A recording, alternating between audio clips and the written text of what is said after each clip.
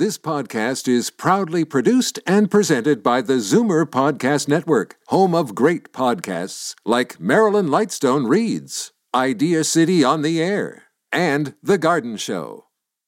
You're listening to an exclusive podcast of The Garden Show with Charlie Dobbin, heard every Saturday morning at 9 on Zoomer Radio, the new AM 740. You're listening to an exclusive podcast of The Garden Show with Charlie Dobbin, heard every Saturday morning at 9 on Zoomer Radio, the new AM 740.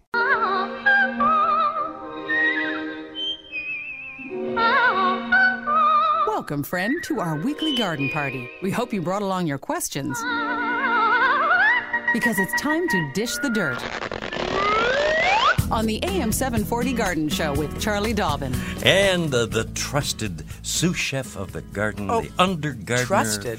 Hold on. You're taking Charlie's minion. Minion's Here I am. good. Huh? I think that trusted is taking a lot for granted. Well, I guess maybe I overshot the mark there. Okay. Yeah. Good morning and welcome along to the Garden Show. James Patrick Dooley on the other side of the glass. We keep him glassed off, away from the general public.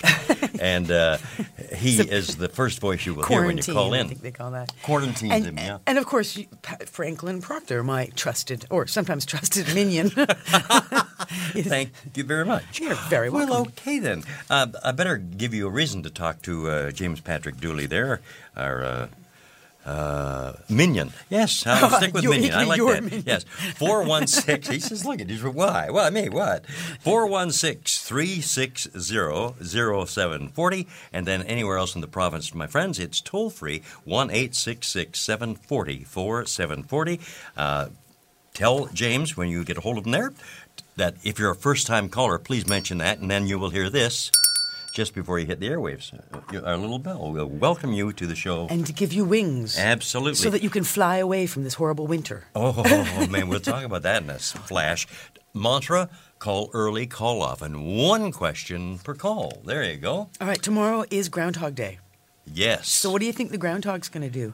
They're going to be out brushing your teeth. I don't think they're going to come out. Terrible teeth. No, I don't think he'll see his shadow. I think he's in under his electric blanket, and he's not coming out for a long time. I don't blame him. Me neither. Punxsutawney Phil from Gobbler's Knob, Pennsylvania. I know. They'll keep poking and prodding till they come out, but I think those groundhogs will just curl up and say, I'm not coming out. I would if I was them. Exactly. Exactly. Oh, whatever he says, I think we're in for another 6 weeks of this stuff. At least. Okay, update from last week. Yes. Remember we had a call right at the beginning of the show from Carrie in Richmond Hill, and she was wondering about trying to encourage monarch butterflies into the area and wondering about seeds to grow milkweed, which is a very important source of larval food and habitat for the larvae of monarchs.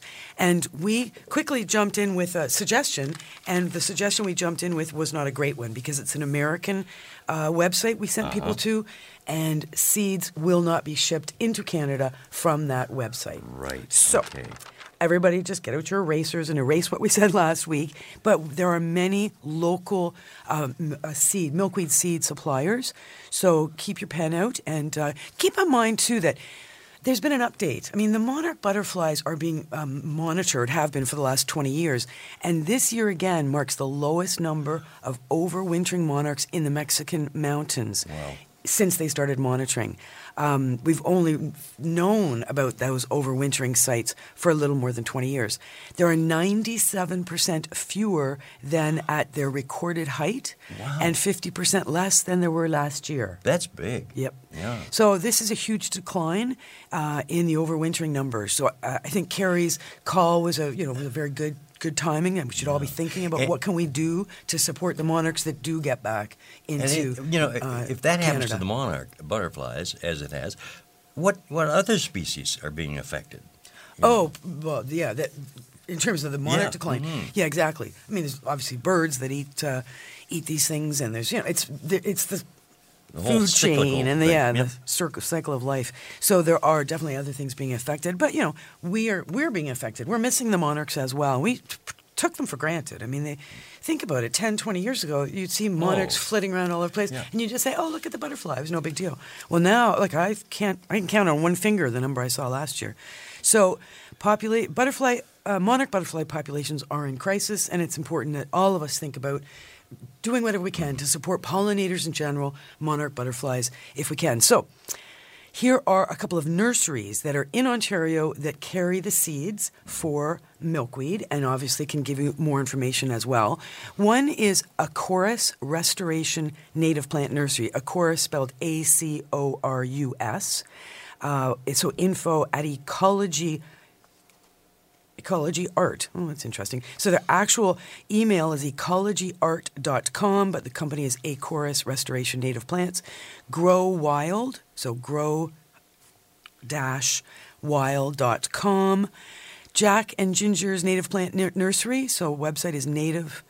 No, it's not even a website. Native.plants@hotmail.com. What were you going to say? Location at all or no? Well, This is the best none way of them are in contact downtown you. Toronto. Okay. I'll tell you that much. There's not too many nurseries in downtown Toronto. So these are 705s, these are 519s and 613s. There's all different area codes. But honestly, of course, you can just Google Ontario milkweed seeds, and these will come up as well.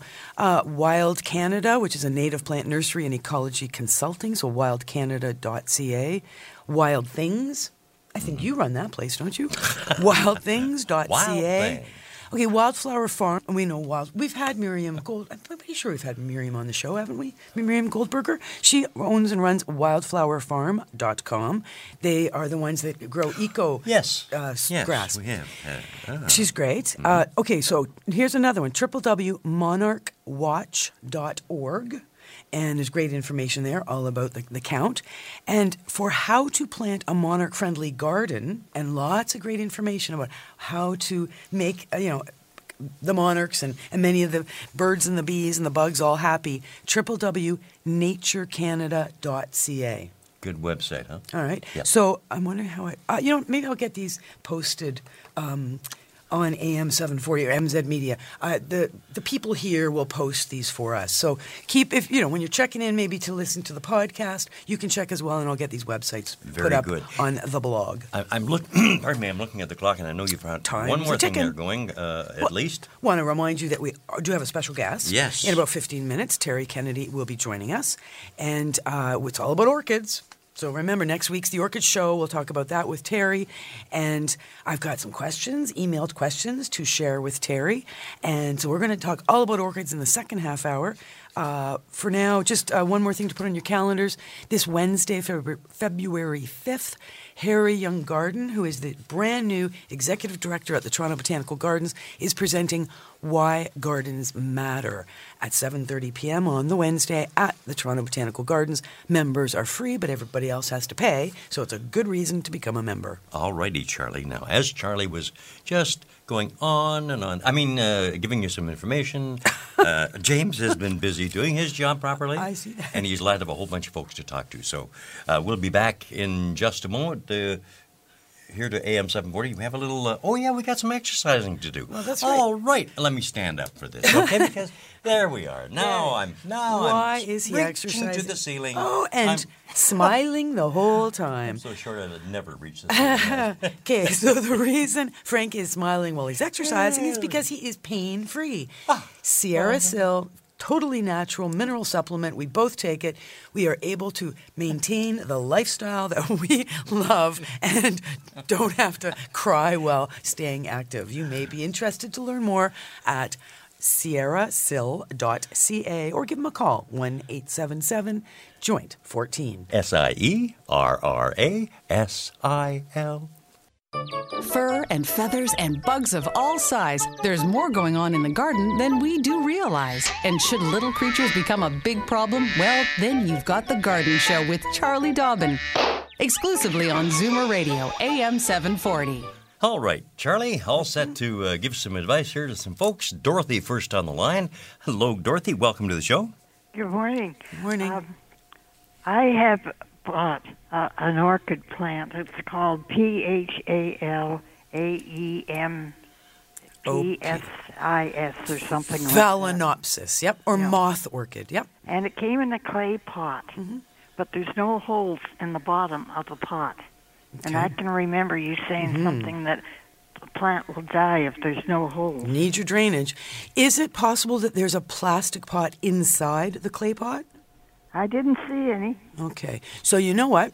We are going to address the question of how and when to transplant an orchid when Terry Kennedy joins us in about 15 minutes. And so keep listening, Dorothy, because you're going to get the best tips and techniques from Terry on how to deal with this kind of a problem. Because you want to keep that orchid alive, and you're right, you do need drainage. Yes, it says to keep it moist. Yep, exactly. So don't stay on the line, but stay tuned, and we'll be back with the absolute definitive information on orchid care in about 15 minutes. Thanks, all right? Thanks, Dorothy. Yeah. Thank you. Okay, and look at this. Phyllis is a first-time caller from T.O. There you are. Your wings, Phyllis. Good morning. Morning, Phyllis. Hello, Phyllis. Hi, Charlie. Welcome Hello. to the show. Good morning. Morning. I'm a long-time listener and a first-time caller. Did you hear the bell? You have been welcomed and awarded wings. Great, thank you. Last week you were helping a listener with caring for her poinsettia. Mm-hmm. And you gave some pruning instructions, which I missed.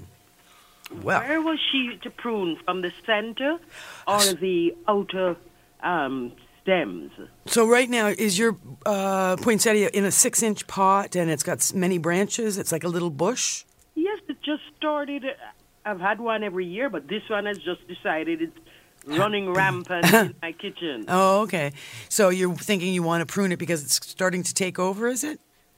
No, but you were saying when it was time for her, if she wanted to put it out in the spring. Mm-hmm. Well, right now, is there any more red leaves on yours, or is it all green, or has it been dropping some of the leaves? It's all green. Okay. So the plants do know, even if they're not even in a window, they know that the days are getting longer. And they do respond to those longer days by starting to get very energized and putting out new growth. So knowing that whatever the size of the plant is now, it's just going to get bigger from this point forward, it is appropriate to get out your little pruners or your secateurs and trim that plant back. Now, the most you would trim it back is 1/3. That might be more than you want to do right now. You might be just happier to just take off about 1 inch off of each of the little branches.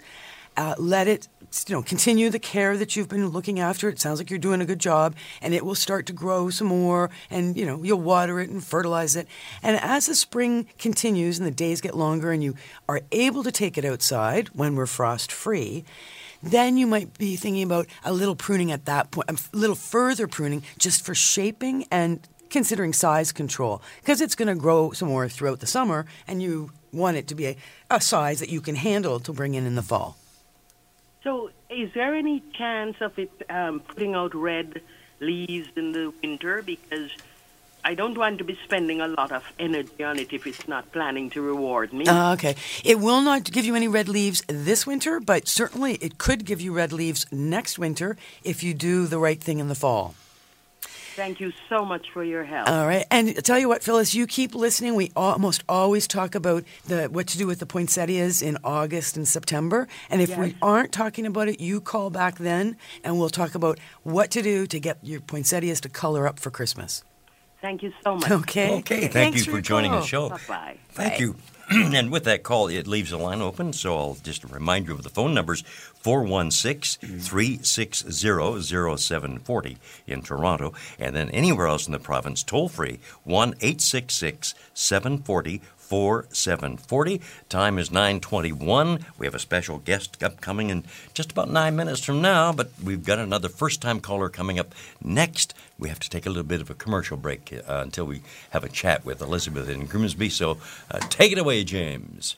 Daffodils and daisies, bluebells and begonias, forsythia and foxgloves, marigolds, magnolia, lavender and lupins, dahlias, delphiniums, stalks, phlox, hollyhocks, tulips and sweet williams. You've picked the right place for everything floral. This is The Garden Show with Charlie Dobbin, exclusively on Zoomer Radio, AM 740. And Franklin Proctor, the under gardener or sous chef of the garden, welcoming for the first time, too. June. No, wait a minute. Elizabeth. That's right. Elizabeth. Hey, good morning. I'm a first-time caller, too, and a long-time listener. You're a wonderful duo. Oh, well, thank you. Just a minute. I got to get your bell here. There we are. Welcome to the show. Well, here's my problem, Charlie. I bought a lovely pot of Oriental lilies before Christmas, live. They were exquisite. I'd like to keep the bulbs and put them in my garden. What do I do? Good idea. Well, right now the flowers are done, I would assume. Yes. And you've pruned off where those flowers were at the top of the plants. But you should still have green stalks and green leaves standing in the pot. Oh. Whoa. Did you cut them down? Well, halfway down. Okay. So the trick is to, with any bulb plant, whether it's lilies or sort of so many examples, tulips and daffodils that we end up with, always remember that we want the bulb to fatten up after it's flowered, and it does that by photosynthesizing through its leaves the energy, converting the sun into the energy to fatten up the bulb. So you want to maximize the photosynthesis by maximizing the amount of foliage that's available to the sun. Okay. So you cut it halfway down, whatever, as long as you've still got some green. That's the main thing. Okay. So treat them as a houseplant. Leave the pot in a sunny location in your window somewhere. Turn it, because it'll start to lean, every couple of days. Turn it 180 degrees. Okay. Water when it dries out. Okay. So you don't want it. You're not going to go to the dry point of like a cactus, wasteland. But do allow the soil to get quite dry to the touch, but still have a little bit of a spring to it. So there's a little bit of, it's not just like I say, like a desert. It's got a little bit of tiny bit of moisture in there. And then water thoroughly. When you get to that point, water will drain through into the saucer below. Let that soil become saturated. Dump out the saucer, and again, leave it in that sunny spot. You're going to do that. You're going to find that it's going to use less and less water, so you're going to water less and less. Always feel the soil before you water. Okay? And eventually, it's going to start to turn yellow. And you're going to say, oh my gosh, I've done something wrong. No, it's naturally just going to slow down and go dormant and turn completely yellow. And when that happens, it'll probably be a month or even 2 from now. So we're, February, March. So by April, it's probably all turning yellow, so you're not watering it anymore at that point. You allow it to turn yellow. By May, I mean, you're in Grimsby, you're in Banana Belt, part of Ontario. So by May, best garden ever. You're good to go to plant it outside. Right? And in a perfect world, it'll come up for you this summer. Right? That's what you want. And is there anything I can put with them when I'm planting them? I love them around the pool in the summer, and the squirrels like to eat them. Little Little savages. Devils is better. Keeping the squirrels away. Oh, let's think. There's so many different sort of kind of squirrel controls. You don't have a dog, obviously. Yes, I do. Oh, you do? Pomeranian. But I also found hot pepper flakes to be good with tulip bulbs. Temporarily, until it, pours rain and it washes away. I'm just trying to think. Okay, so I haven't had the squirrel question in a while, so I don't have any good squirrel. Okay, so they want to dig up. Honestly, one of my best ways to keep squirrels from digging in my garden has been to go to the dollar store, buy a bag of forks, bring them home.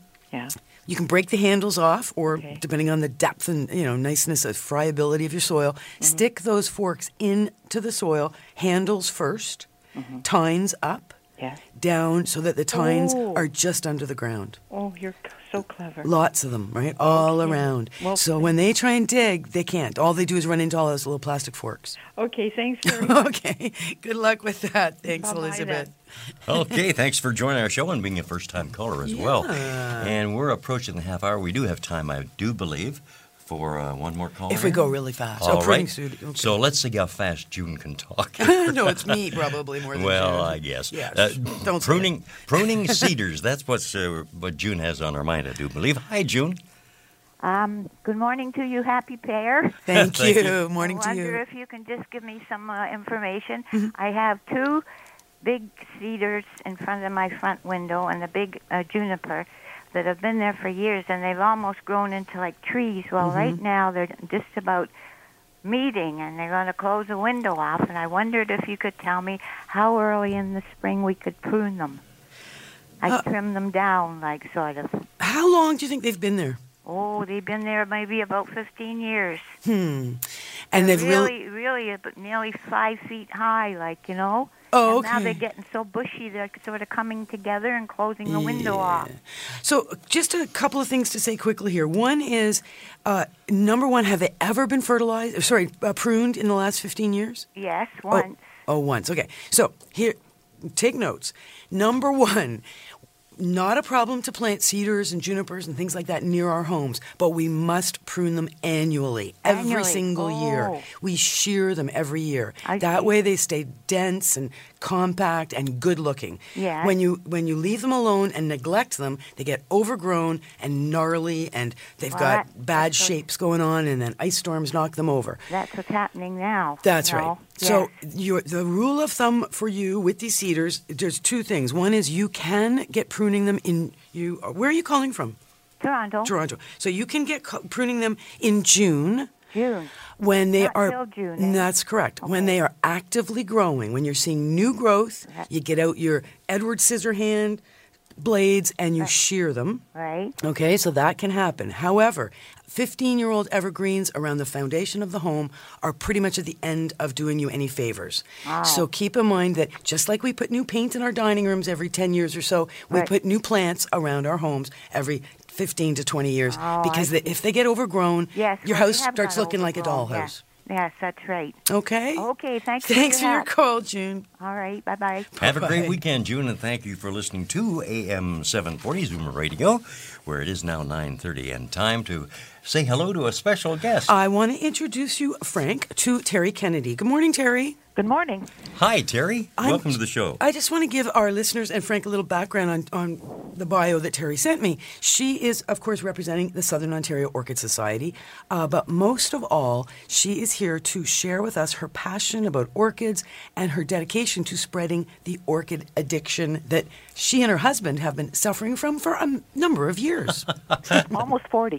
Wow. Can you imagine? So tell Frank the story about when you started collecting orchids when you lived in Thornhill. Well, one March day, which we are all hoping for right now, you know, when the sun comes out and it's just that warm that you just can't stay in the house, we took a drive down to Edwards Gardens. I was new to Toronto. My husband grew up in Toronto, so he took me to Edwards Gardens. And there was an orchid meeting going on. And we walked into that meeting, and there was a show table where people had brought in. It was a very small club at that time, only about 50 or 60 members. They all knew each other very well, and they'd brought in their plants for everybody to share. And Doug took one look at that, and that was it. You were hooked. We were hooked. And so most of our life has been, around collecting. Orchids. Yeah. We have a family, and they became part of that orchid family because they had no choice. So when you went to orchid shows, the kids got dragged along. Oh, yeah. You know, when we were doing displays, because with orchids, they don't get just put on a table. You actually do displays and everything. So we'd bring along the playpen, put the kid in the playpen, I'd work on the display, and then we'd enjoy the rest of the weekend. Wow. Yeah. And since then, you've not only become a passionate collector and an avid orchid grower, you have a business. Yes, Orchids in Our Tropics. It's our hobby gone wild. I know, I love that. That's the theme, our hobby gone wild. Well, I'm told, Terry, that you actually outgrew your house because of the orchids and moved to a larger home. That's right. We moved up to Vandorf because it was either that or dome the backyard, and our neighbors wouldn't like that. Put another story on the house just to fit all the orchids. So that is where you have like a nice big greenhouse there. Yeah, we have about 1,100 square feet under glass, which is very, very full. It is, and everybody comes in there, well, when are you building the next greenhouse? And we keep saying, no, this is enough work. Enough. So you have a website, orchidsinOurtropics.com. That's right. You're open for retail customers by appointment. Yes. Okay. And obviously you mentioned to me as well, you do a lot of speaking. You go out to clubs and groups. And you know your subject because we have several people who are on the line now who want to talk to you. And a caller, I'm not sure if you heard the first caller right off the top, had an orchid question. Well, everybody has questions about orchids. Everybody loves orchids. I know. And I have a couple of emails of people with orchid questions. So just before we I just want to see, is there anything else you wanted to say? Okay, let's get into some basic orchid care. And hopefully everybody who's listening has a pen and paper or is prepared to go back and re-listen to this podcast and get these important points down. So, number one, what's the first question that everybody asks about orchids? How much light do they need? Okay, and that's going to depend on the kind of orchid, right? That depends. It depends on, you see, with orchids, they grow all over the world in every possible kind of situation, except they haven't been found in Antarctica. I'm not going to say they don't grow there, but they haven't been found in Antarctica. Have they been found in the Arctic? Up in the Yukon. Yeah, they have. Okay. Yeah. Oh, yeah. There's some. Canada has 90 different species of orchids. Cool. So, but they're terrestrial. They don't grow in the trees. They grow on the ground. Right. And they're actually very, very, very difficult to transplant. But you can find them in every province. So, it depends on what you're growing. Most people, when they start out, of course, they start out with the Phalaenopsis that are ubiquitous now. Yeah, that's right. So that was our caller, Dorothy, called with a Phalaenopsis or moth orchid. So let's talk about those because you're absolutely right. Chances are if somebody's got an orchid, a beginner, that's what they've got. Yeah. So what light levels do the Phalaenopsis or moth orchids require? Okay, they require light like an African violet. Diffuse light, sort of an east window is really good, even a north window. It's just and the thing is that when they're in flower, they can actually be a little bit further from the window, and still the flowers will stay out because that's the way most people get the plants. But then once the flowers are finished and they want to rebloom it, then you have to give them a little bit more light. You want to water them thoroughly when they need water. You want to feed them every couple of weeks with a very light solution of fertilizer. But usually a balanced one, like 20-20-20, 15-15-15. Not a special orchid fertilizer? Well, if you go into a nursery, there's a whole wall of fertilizer. Specialty fertilizer, yep. And they have a different flower on each box. But, we really don't, but the formulation is usually pretty much the same. Exactly. So if you have one, you can just use the one. Okay. But for orchids, probably use it at quarter strength or half strength. Okay. And every 2 weeks or so? Every 2 weeks or so, yeah. But not year-round, or would you? Not sort of another couple of weeks, and I think you can start fertilizing. But usually in December, late November, December, when you're busy with Christmas and all that kind of stuff, you can sort of just give them some water when they need it, and that's fine. And that's about it. Go back to watering, though. You said water thoroughly when they need to be watered. So how do we know when they need to be watered, and how do you recommend a thorough watering? Because remember, there's that ice cube question that comes up. Yeah, we won't get into that. Tell everybody why you hate the idea of putting ice cubes on orchids. Well, how would you like to have ice cubes put on your toes every Sunday morning? I would hate it. Yeah. Really? And so would everybody. I know nobody who would like that. You listening to that, Frank? I am. And I just think your defense is great on behalf of the orchids. I have a whole list here. That, I love the analogy. Actually, a friend of mine wrote called a book called The Orchid Whisperer, and he has a full page points of why you shouldn't water your orchids with ice cubes. Oh, really? Not just the cold, but 100 other reasons. Well, there's all kinds of other reasons. You see, plants, orchids, Phalaenopsis orchids, at least their ancestors that actually grew in the jungle, they grow on trees. So all their roots are exposed. Right. Okay, so they get air around their roots. Right. And the medium that they're usually potted in is, the trouble is that to grow them at the same level, the growers have developed methods where they're really overstuffing the pots. Right. There's not much air. But there are still little air pockets, and the roots want those air pockets. But the air, they need the carbon dioxide that is in there. And, when in a room, if you close everything off, it gets really stuffy. Stuffy, exactly. Well, those little air pockets get stuffy. Right. So what you want to do is fill the pot with water and then let it drain off. So that pushes the old air in and pulls new air in. Yeah, it pushes the old air out. Yeah, out. And then water fills all those spaces. Then when you drain the pot in your sink or wherever, now all of a sudden there's new air that fills those spaces between the chunks of wood or whatever the particles are it's potted into. I think that's brilliant. And I know you're absolutely correct. Remember, Frank's Yes. got this look on his face, but I've told people about how my brother is really good with orchids, and his thing is he's got this Ziploc bag, and he pulls it out, and he fills it up with water, and he sticks his orchid into the Ziploc bag until it goes right down under the water, and all the air bubbles come out, and then he pulls the plant out of the Ziploc bag and lets it sit in the sink for whatever, 15, 20 minutes while it drains out, and his orchids are so happy. That's right, because they get all that nice fresh air around the roots, and that air in there is really moist, so the orchids just thrive. And that's the ones that were naturally evolved to live up in the trees. They never lived in soil. No, not down in the soil. ground. Now, there is the exception, and people will bring me plants and say, but I've been growing this in soil for 3 years. But that's the exception. Right. The exception that proves the rule. Yeah, that's that thing about gardening. There's always an exception. There's no really You good, know about that. no solid rules we can tell people that they can totally live by.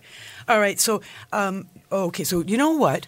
We have a really wonderful idea here, and that is that we're going to ask you, if it's all right with you, Terry, to stay on the line for the next 20 minutes. Okay. I'm going to read you some email. We've also got some callers who have some orchid questions, and we're just going to go for a quick break now. But if you'll stay with us, we're going to devote the rest of the show to orchids. Oh, fantastic. Wonderful. That's great. Stand by. Okay, we'll be back in just moments here on AM 740 Charlie Dobbin's Garden Show. Don't change the radio station. Just because the weather changes, garden tips and advice all year round. This is The Garden Show with Charlie Dobbin, exclusively on Zoomer Radio, AM 740. And let's welcome Marilyn to the show from Oshawa, our first orchid questioner. Hi, good morning, Marilyn. Good morning. Morning. Yes, I'm calling about, I got my orchid, it was about a year ago, and it was an ice orchid. And it just said to give it the ice cubes, which I didn't know you don't agree with. But I've been doing just the ice cubes, and right now it's in its second flowering, and it's got 8 beautiful buds on it. Okay. But I don't know how often I should fertilize it. All right. Well, Terry, did you want to repeat your information about using balanced fertilizers? Well, you should be fertilizing every couple of weeks, like like all of our plants. They want a little bit of fertilizer. Orchids don't need a lot of fertilizer, but they do need some. So if you have got an African violet fertilizer or any house fertilizer, Yeah, I'm just doing an all-purpose fertilizer right now. Okay, and if you look on the box, if there's a formulation for orchids, use that. Otherwise, use it at quarter strength what you give your other plants. So even though it's in bloom, do I still keep giving it fertilizer? Well, the thing is that when a plant is in bloom, it's really spending a lot of energy to keep those blooms on there. And you know they stay on for a long time. So feeding even during the blooming is very important. That's true. So how big do the leaves get? Because these leaves are 3 times the size they were when I got it. Wow, you're really doing well. The more leaves you have, the more flowers you're going to have. They will get. What color is your orchid? It's a mauvey color, like a pink color. Yeah. They will get to be about 2 feet across. Wow. I'm not getting a lot more of these, but they're just getting bigger and bigger. That's great. Yeah. How many leaves do you have? Pardon? How many leaves? About 7. Very good. So maybe next year, if you were watering it and fertilizing it with a plant that size, you should have at least 2 stems of flowers. Oh, okay. So if you give it some food and try watering it in a way that would, sort of replace that stale air in your potting medium, I think you're going to have a lot more flowers. But you're doing it right. Thanks very much.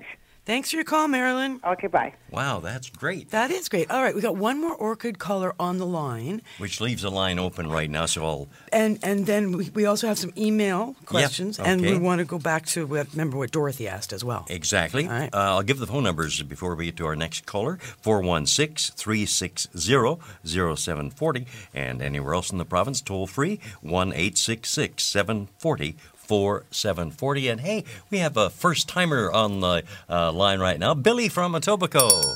There you are, Billy. Morning. Good morning. Welcome, Billy. Welcome. How are you? Great. What's going on with your orchids? I've had it for a couple of months, and it's completely dead. And I put it downstairs because a friend said it's kind of like a tulip bulb, that don't throw it out, even though it's completely dead, I can now bring it back to life. Mm-hmm. Is that true? Like, how could I? It's one of those orchids that it lives in, in the kind of barky stuff. That's right. Terry, do you have a thought on this? Okay, what do you mean by dead? Does it have leaves on it? No, it's it's dried. Like if you dried parsley or something or rosemary, like it's been downstairs. Okay. No green. Well, I'm afraid nothing, that you're going to have to say, you can't resurrect plants. Compost. Compost. This is compost. It is compost? Orchids actually grow all year round. Remember, they come from the tropics. Okay. So they keep growing. So when they finish flowering, you want to just keep watering, keep fertilizing, just like other house plants. And then when it's ready, it'll flower again. But if you put it downstairs and dry it out to parchment, that's it. Yeah. And some orchids actually have storage bulbs or storage sort of stems that have water storage areas, and they'll take some dryness. But Phalaenopsis don't even have that. Oh, okay. So I think this is Valentine's. There's lots of them around, and come to the show and get yourself a new one. And when you go to, say, if I want to move it to a bigger pot, because it usually comes in that tiny pot, do I put it like a moss orchid into earth, or do I keep it with that bark? You want to use the bark, although you do replace the bark. You don't reuse the stuff that you have in there. Okay. There's not a lot of places available to buy orchid bark or sphagnum, another thing that you can use depending on how you water. Well, this gentleman, sorry to interrupt, Terry, he's calling from Etobicoke, and I bet you Plant World carries orchid bark. They would. Plant World? Plant World's actually, some of the Sheridan stores do, too. That's right. And because Plant they World's carry orchids. Eglinton and Keele, I think. Oh, great. Yeah, but get the orchid bark, or if you're a waterer, because orchid bark is drier than sphagnum moss. Okay. So what you want to do is have a mixture where you keep a little bit of moisture around the roots of the plant. And then when you repot, don't make the pot too big. Does it also help to put like a live moss? The live moss won't stay live. And the moss that we have, you're talking about the sheep moss that you find in grass and stuff? Yes. That's not probably the best thing, unless you want to just keep it over the top just to keep the humidity in. But it's also going to pretty. But it's going to block that air exchange we had talked about. Yeah, it's somewhat, but it will keep the humidity in there, and the live moss will not stay live. Right. It only turns green when you water, basically. Great. Okay, so great. Well, thank you very much for your call, Billy. Thank you. And you know what this is going to lead into, Terry, is the question of this transplanting question. So you sort of address the idea of the medium, so the bark or the moss. But then can you talk a little bit about pots? Because we did have a caller earlier in the show before you were with us who said her orchid's growing in a clay pot that has no holes, and she doesn't believe that there's a plastic pot down inside there. What do you think? Well, having seen the way they're being sold, I think there is a pot. You just can't see it because it's a very thin. It's not a pot that we think of. These plants come in these. Basically, they're very thin, almost clear, semi-clear plastic sleeves, and that's what the plant is in. If she gives it a tug, the whole thing will come out. Yeah. So you figure there's something in there, right? Yeah, and the trouble with those is that you need to have drainage because, as we said, we need the water to go right through the pot. Now, it is a good thing to, and the pots should often have what we call orchid pots. Often have drainage along the side of the pot. Yeah, extra holes. Yeah, so you get more air around the roots. Right. Now, one of the really good things to do is to put them in a sort of a little bit larger pot. So that you can put a little bit of water in the bottom and maybe a peanut butter lid or some stones or something and have some water in the bottom. And then that sort of acts as a humidity tray for the orchids. I see. And that helps to encourage them to be really healthy. I'm a big fan of pebble trays. So it's actually something that's bigger than the pot, sits below whatever it is, a potted tropical plant of any kind, whether it's an orchid or anything. And there's pebbles in the tray, there's water in the pebbles, and the plant is sitting on top of the pebbles. Yeah, constant evaporation. I mean, you can use pieces of wood or anything. That's what I use the shells that you pick up on the beach that you can't leave behind. You bring home and then you wonder what you're going to do. That's right. Yep. I put them in my instead of pebble trays, I have shell trays. Good idea. And prettier than pebbles. Mm-hmm. Okay, here's another question. And this is going to go to the roots of the root question. Okay. Because I know you've heard this one. So this is an email from Myrna Knights. And she says, Charlie, I called you a couple of months ago. I had 6 orchid plants and only one was growing a stem and flowers. You gave me advice, which I followed, and 4 are flowering. Thank you very much. My question and my hairdresser's wife question have the same question. Can we cut off all these roots that are growing like weeds? Will this kill the plant? What do you think? Well, the reason that they're flowering is because they have such good roots. Mm-hmm. And if you lose your roots, you won't have any flowers and you'll lose your leaves. I know. So the more roots you have, the better. That's right, and that's the funny thing. Like, we got to remember, and I hope everybody who's listening, mark this down. The roots on an orchid that naturally grows up in the trees are not designed to be covered by soil. They're not designed to be under the ground. They are designed to be out in the air because they are actually absorbing nitrogen and carbon and oxygen. Those from are the natural the nutrients air. for the They will actually photosynthesize. That's right, and they're green as well. That's right. Because if you spray those roots, they'll turn green immediately. You're right. And as long as they're turning green, they're very healthy. Now, if some of them are sort of spongy and dried up looking, they can all be trimmed. Trim those out. But but if you spray them and they turn green and they have nice little green tips that look like little heads of little worms or something. That's right. Like they're really growing right before your very eyes. Yeah, they're very vibrant. And that really shows the health of the plant and how good the environment is for that plant. Right. So all good points. Okay, Terry, we got to hold while we just head off to one more break, and then we're going to come back. We've got another caller, 2 callers on the line. If we can fit them in. Okay. Thank you. All right, hold tight. We'll be back in just moments here on AM 740, The Garden Show. Fur and feathers and bugs of all size. There's more going on in the garden than we do realize. And should little creatures become a big problem, well, then you've got The Garden Show with Charlie Dobbin. Exclusively on Zoomer Radio, AM 740.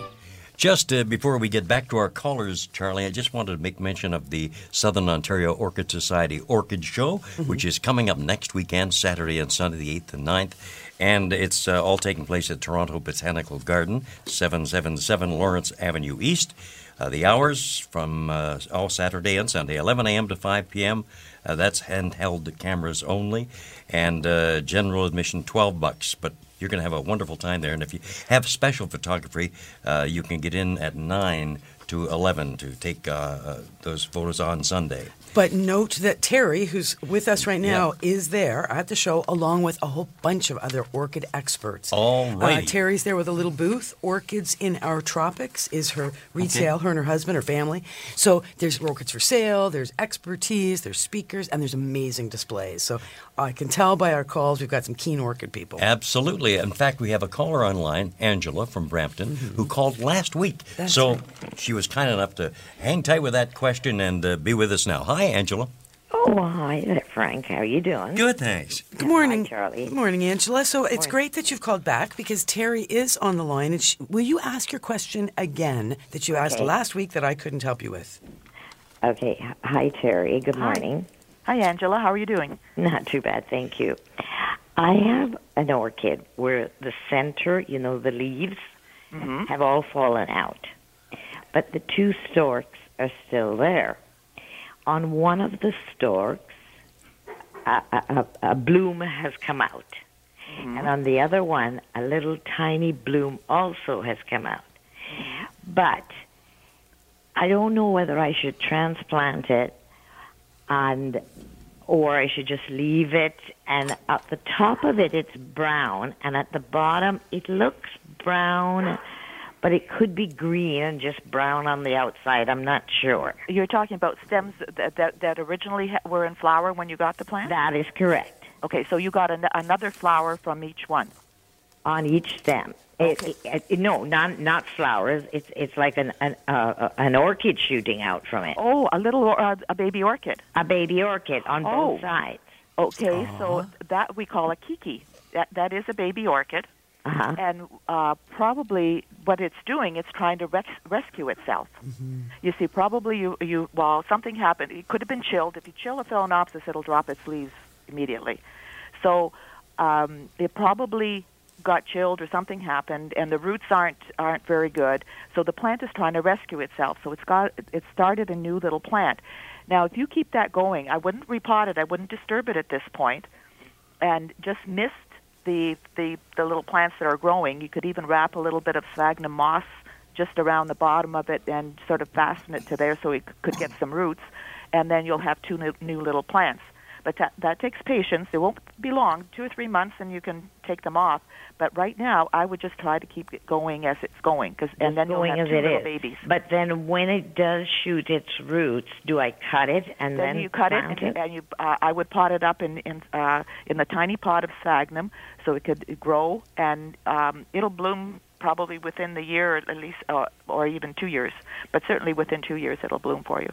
It can even bloom. See, if it was some healthy plants do that, where they make little plants on the stems, and they will actually bloom on the stick. So you have the stick coming up with the flowers, and then you have this little plant, and it has a little stem with little flowers. But if you can keep it going and get some roots on those plantlets, you'll have new orchid plants. Any kind of moss I could use? You can probably get the long strand stuff. You probably orchid moss tends to be expensive, and you buy it in a 500 gram or 150 gram block. But if you have some moss that's that you use for lining baskets, you can use a little bit of that. Yeah, which is sphagnum moss. Yeah, but you need sphagnum moss. Yeah. Okay, great. Thank you so much for figuring that out, Terry, and thanks for calling again, Angela. I have another one, and all it's doing is blooming green leaves and nothing else. No stems, I'd say give it a chance. It'll flower eventually, and you've got some great advice on this one, because you know what, Angela, we do have to go to one more caller, and we've got 2 minutes left. Okay, thank you so much. Thank you so much. All right, Terry, this is going to be a quick one. We've got Marie on the line. First-time caller? Welcome to the show. All right. Hello. Hi, Marie. What's going on? I know it's almost the end of the show. I'm just would like to know the proper way of watering the orchid. Okay, there you go, Terry. In a nutshell. Okay, basically you want to flood the pot. So either pour enough water that it overflows the top of the pot, or get a container and put the whole pot in so it covers the pot, then pull it out and let all that water drain out. And I don't. So what I do, I soak it for 20 minutes. That's no good. No, because these are air plants. How long can you hold your breath? Okay, the more She's good, eh? That Terry is good. So cover completely with the water to the top over the edges. Yep. And then drain immediately once the air bubbles have all escaped. And how often? When it needs it. What you do is put a stick down or a label down the side of the pot, and when you pull it out, you can tell how far there's moisture in the pot. Once it's like 3/4 dry, 3/4 of the pot is dry, do it again. Thank you very, very much. Well done. Thank you, Marie, and thank you, Terry. You've been amazing. I think we need an orchid show. I love your analogies. How would you like ice on your feet every morning? How long can you hold your breath? Good stuff, Terry. You have to relate these things. I know. Like people. I can tell you've been doing this for 40 years. Well, judging from your past history, I expect the next time we have you on the show, you and your husband will be living in a warehouse. No. We're not moving again. I like this place. Okay. All right, wonderful. Thanks so much for doing this, Terry. We hope to see you next weekend at the big event at Toronto Botanical Gardens, both Saturday and Sunday. I look forward to seeing you both there. All righty. Nice Take to care. have Have met a great you. week. Thank you. Bye-bye. Well, that was fun, eh? Well, that was great. Boy, was she knowledgeable. You were right, saying this gal knows everything about I told you, we could just go have a little nap in the corner. Terry could handle the callers, and we could just have a little nap. So that was great. And maybe we need to do that more often. We clearly have quite a few orchid people who have pretty basic, questions. If you have more, detailed questions, go to the show on next Saturday. And in the meantime, thank you so much, Frank. Hey, pleasure always, and Charlie. James, thank you for all your great help. Thanks to all our great callers. There would be no show without these great callers. See you next week. This has been an exclusive podcast of The Garden Show with Charlie Dobbin. Heard every Saturday morning at 9 on Zoomer Radio, the new AM 740. This has been an exclusive podcast of The Garden Show with Charlie Dobbin. Heard every Saturday morning at 9 on Zoomer Radio, the new AM 740. This podcast is proudly produced and presented by the Zoomer Podcast Network, home of great podcasts like Marilyn Lightstone Reads, Idea City on the Air, and The Garden Show.